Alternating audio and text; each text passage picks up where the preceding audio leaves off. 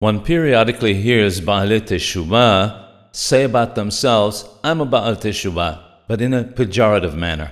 Their point is that they cannot be considered on the same level as those who were born religious.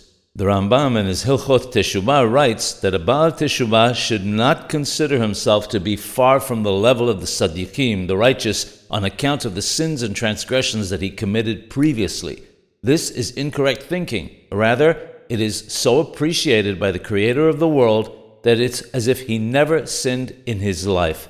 On the contrary, his reward is exceedingly great because he has tasted sin and has separated himself from it because he conquered his evil inclination, his Yetzer Hara. We must remember what our rabbis of blessed memory said, that in a place where Ba'alei Teshuvah stand, the completely righteous are unable to stand. Makom sheba'alei Teshuvah omdim in tzaddikim gemurim yecholim la'amod. The fact that they subjugate their inclination more than those who never sinned puts them on a higher level.